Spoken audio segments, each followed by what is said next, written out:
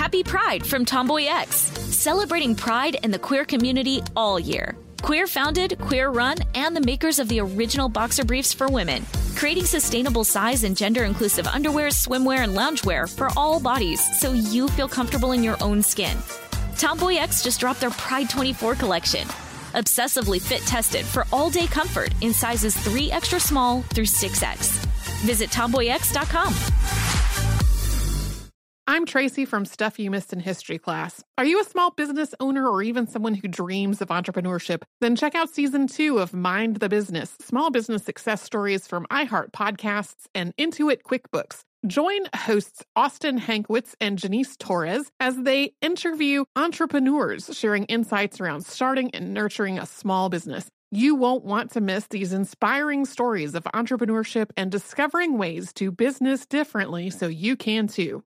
Planning your next trip? Choice Hotels' family of 22 brands has over 7,400 locations and the perfect hotel for any traveler you want to be. Like a Cambria Hotel, serving up locally inspired craft cocktails for all my folks who maybe want to meet up and talk about Mad Royals. Check into a Radisson Hotel with flexible workspaces for you strivers who listen during business travel. Or a Comfort Hotel with free hot breakfast, family-friendly pools, and big spacious rooms for the parents who listen with their kids and need a little retreat. What are you waiting for? Join Choice Privileges and start earning points toward your next stay. Find a stay for any you when you book direct at choicehotels.com, where travels come true.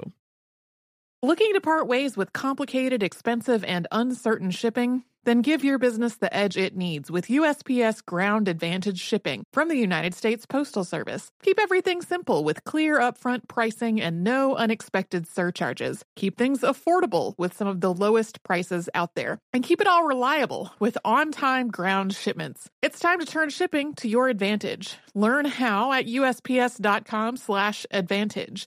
USPS Ground Advantage. Simple, affordable, reliable. Welcome to Stuff You Missed in History class from HowStuffWorks.com.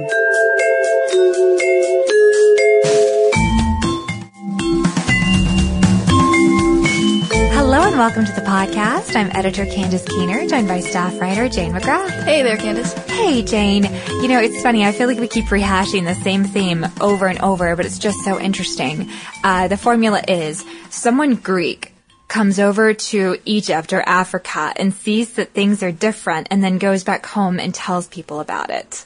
Yeah. Are you getting a sense of deja vu too? Yeah, definitely. And we're talking about Herodotus, and he is a Greek who came over about the 5th century to Egypt, and he noticed something really interesting, and that was that the women were in the marketplace trading and doing all that market stuff, while the men sat at home and did all the weaving. And he thought this was really odd, especially compared to how gender issues were going on in Greece at that time. Yeah, and so he went back home, and he actually told people, whether he wrote it or said it, I don't know, but apparently he mentioned that the Egyptians have reversed the ordinary practices of mankind. And that's a pretty loaded statement if you think about it. If Herodotus seemed to think that we were God-ordained for women to sit at home and weave and do the wash, and men were the ones who were supposed to go out into the marketplace and trade and barter and make the world go round with money. But what's interesting is that his observations weren't entirely accurate. And we see this all the time. Someone looks at a very small slice of life in a society and sort of generates opinions and thoughts about how the entire society must work. And while he propounded this notion that Egyptians must be these very forward-thinking, or to him, backward-thinking people who had an entirely different type of society that was more like a matriarchy than a patriarchy, was incorrect, actually. And we asked ourselves a question at How Stuff Works, and that was, were ancient Egyptians the first feminists? And our colleague Kristen Conger wrote an article by that very same title, and after reading her research and conducting a little bit on our own, we were hoping to come to you guys and tell you something really exciting about how feminism was not a brand new thing back in the 20th century. The ancient Egyptians had discovered it a long time ago, and they'd already started a society by those rules and precedents, but that wasn't exactly the case. Yeah, I mean, it's true that they were sharing sort of gender equalities that were really ahead of their time, and certain things that we're still struggling with today, they achieved back then, but there's a lot of caveats to that statement. But one interesting point is one expert in this field, Dr. Joanne Fletcher, talks about the duality of male and female in ancient Egypt, and you can see this in the gods and goddesses that they had in their religion, but also obviously, even political power. You can see in the list of kings and pharaohs that women held the position at least 6 times, I believe it is. We all know Cleopatra, obviously from the 1st century BC, but there were also women who won each in the 22nd century BC, as well as the 18th, 15th, the 14th, and the 12th. And I think something that these female rulers struggled with was the idea of being a powerful woman and still preserving their femininity. And we know that a couple of those rulers were forced, not unlike Joan of Arc, who we discussed in an earlier podcast, to put on men's clothing or take on more masculine mannerisms in order to be assertive and respected. Yeah, this is one of the most fascinating female pharaohs of ancient Egypt, and her name is Hatshepsut. And she was the daughter of a king, Thutmose I, also known as Thutmosis, but I've heard it both ways. So Hatshepsut was married to her half-brother, Thutmose II, who inherited the throne. And so, although she didn't have a lot of power at this time, her husband died, and she didn't have a son to take the throne. So the power went to her husband's son by another marriage. And at this time, pharaohs were very well known for having what's known as lesser or minor wives. And so he had a son by one of these wives, and he became Thutmose III. So when her husband, Hatshepsut's husband, died, Thutmose III was still a baby. And so Hatshepsut decided to take over as regent in the meantime until the baby grew up. And by about the 7th year into her role as regent, she was officially crowned king. It's interesting that it took that long. Also, what's especially fascinating about this period is that she started gradually more and more wearing men's clothes, like you were saying, Candace, and she actually put on a false beard, which I find the most curious of all. And there are different theories about why she did this. Perhaps, like, she had herself portrayed at least this way in the pictures of the records that we have, and maybe the significance of these pictures and their culture meant that if it was portrayed that way, then that's what she would become. She would become as powerful as a male king, which I found interesting. But I think it should be noted that she was no man-hater by any means, because she allowed her stepson, Thutmose, to share power once he got old enough. After she died, a few decades later, her stepson was still ruling. Near the end of his rule, there was a movement to destroy the remnants of Hatshepsut's rule. And there's a lot of different theories about that. One is that it was an act of vengeance, perhaps. But another is that because her name was actually removed from documents that said the lists of the kings, it's believed that maybe Thutmose III wanted history to remember the list of kings in order, like Thutmose I, II, and III, without interruption, especially female interruption. What Hatshepsut did for her stepson is actually pretty magnanimous if you look at the history of Egyptian minor wives, aka concubines, because they were known sometimes to actually off their husbands to put their sons on the throne. So there was a real power play at court where women could get an upper hand just as easily by being, good strategists. And if you hearken back in your memory to a podcast Jane and I did many, many months ago about the First Lady of the United States, if you look at different women who sat at court with their husbands, whether they were queens or whether they held some sort of lesser power like a regent or even a priest, and a priest was considered pretty powerful actually, it's almost like this first lady idea where you come into power by virtue of being married to someone who's the most powerful man in the country.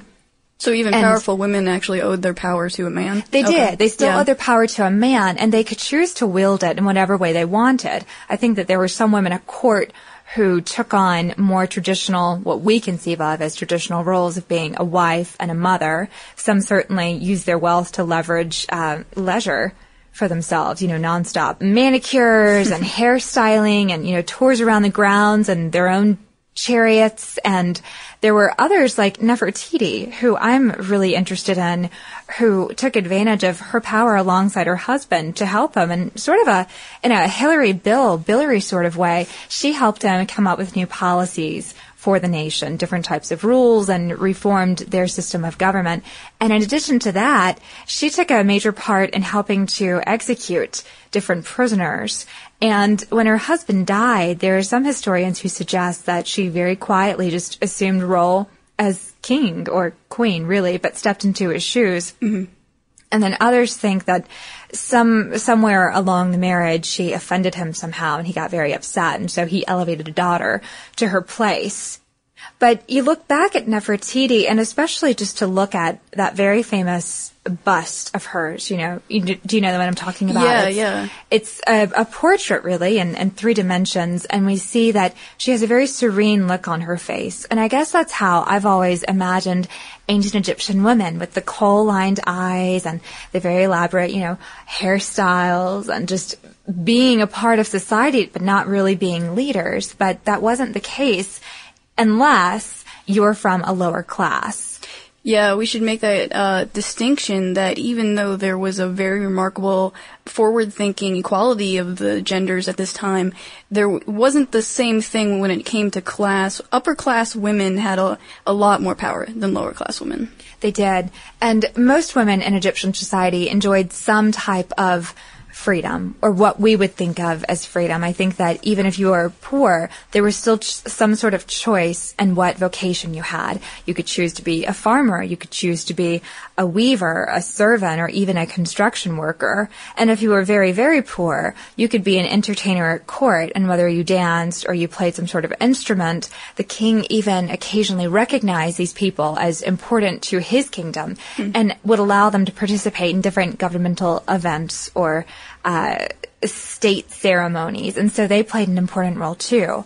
But what our Greek friend may have been referring to as far as the progressiveness of Egyptian society was the legal system, because even if women in ancient Egypt were considered wives and mothers first and foremost, they had some pretty interesting legal rights. Yeah, they could own their own property, interestingly. They could make wills, like deciding which of their children would receive what of their wealth. In court, they could represent themselves. They could sue people. They could also get divorces. And divorce, I think, is an interesting case because it brings up the idea of marriage and the legal idea of marriage in ancient Egypt, which is curious because when you got married, you didn't necessarily need to get the courts involved. The law wasn't involved at all. You could just have a party, and celebrate the fact that you're getting married. But divorce was certainly a legal issue. It says there was a similar rule, I think, if I remember from my research on the Code of Hammurabi, about women could get actually some of their dowry back and property as well in a divorce. And the same thing happened in ancient Egypt. And one point that I find really funny is that a manual dating back to about the 25th century BC, I think, advised men to not take women to court. And I'm not quite sure whether this had to do because it was indelicate to do so or because women were really good when they represented themselves in court. I don't know. I'm going to get what they were really good when they represented themselves in court. So as Jane mentioned, marriage wasn't even really regarded as an institution. It wasn't ordained by the church. It wasn't ordained by government, but if you did not have a lot of money, it was pretty necessary, because if you were pretty poor, you needed to get married to have a lot of children to help with all the different, types of labor and chores that you had to carry out in order to really succeed and pull ahead in this society. And like Jane was saying, as far as women leaving a marriage, it was pretty easy, and you could take your money with you. And it seems like they looked at marriage and a union between a man and woman as a pretty casual thing, because premarital sex wasn't even frowned upon. I found that really interesting. I had no idea. I'd like to know about more civilizations that had the same kind of rules about premarital sex. I guess it would have to do with the fact that if marriage was a social pact and it didn't have any reference back to the church or back to religion, I mean, who is there to condemn it? Yeah. I don't know. One interesting role that a woman could choose, didn't have to go into marriage. They could also enter the priesthood, interestingly. They could become God's wife. Is sort of this offered women a lot of political power, interestingly. But I think she had to have a little bit of money to accomplish that. The same way she could be on a jury, but she had to have a little bit of money to do that too. Yeah, and speaking of religion, we were talking about Nefertiti earlier. One major thing that she did was that she and her husband were monotheists. And this was really unusual at the time. The culture was in general worshipping many gods. Nefertiti and her husband, Akhenaten, worshiped the sun god alone. And they actually outlawed worship of other gods, of polytheism.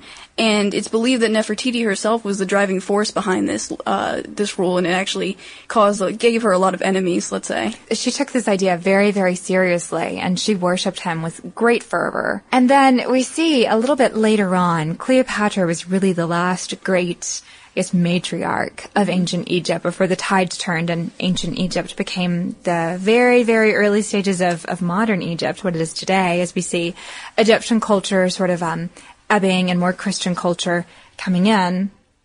And up until a certain time in ancient Egypt, much of the population was illiterate. And I think maybe only 2% of Egyptian society could actually read and write. And an even smaller fraction of that were women who could read and write. But when Cleopatra came along, she was very interested in making sure that women were educated and that the people of Egypt had a role to play in intellectual circles. And so her reign marked the emergence of the great library at Alexandria. And so as that became more of a part of Egyptian culture, women, I think, found new careers for themselves as philosophers or scribes or learned people or academics at the very least. And then when Christian monks came in, I think in 415 AD, they actually killed a woman who they saw philosophizing and writing, and that was the end of that. So that's interesting. Yeah, and so, to wrap it all up, the ancient Egyptians can't be really said to be feminist. Like, they didn't have marches for women's votes and stuff like that. There's nothing that's exactly analogous to what we think is feminism today. But at the same time, historians note that women were actually paid the same amount. Like, for the same job, women would get the same amount of wages as a man, and that's something that historians note, like, we're still struggling with today. So in that sense, even though ancient Egypt was a very patriarchal society, it was really curious and ahead of its time in terms of gender issues.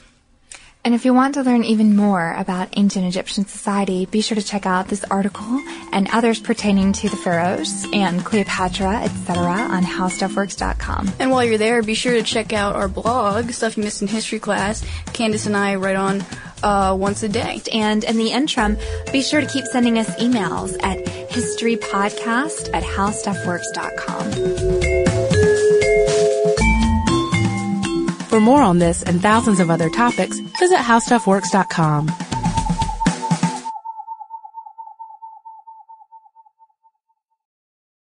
Happy Pride from Tomboy X. We just dropped our Pride 24 collection. Queer founded, queer run, and creating size and gender inclusive underwear, swimwear, and loungewear for all bodies, so you feel comfortable in your own skin. Visit TomboyX.com to shop.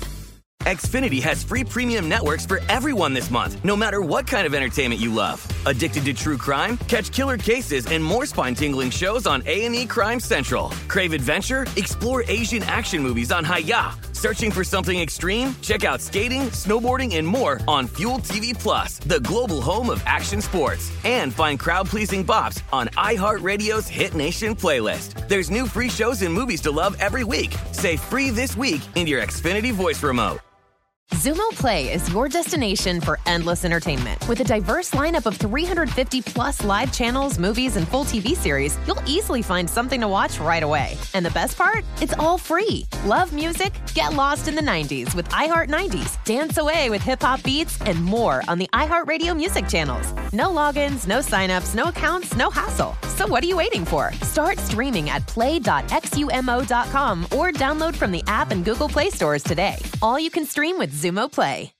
Looking to part ways with complicated, expensive, and uncertain shipping? Then give your business the edge it needs with USPS Ground Advantage shipping from the United States Postal Service. Keep everything simple with clear upfront pricing and no unexpected surcharges. Keep things affordable with some of the lowest prices out there. And keep it all reliable with on-time ground shipments. It's time to turn shipping to your advantage. Learn how at USPS.com/advantage.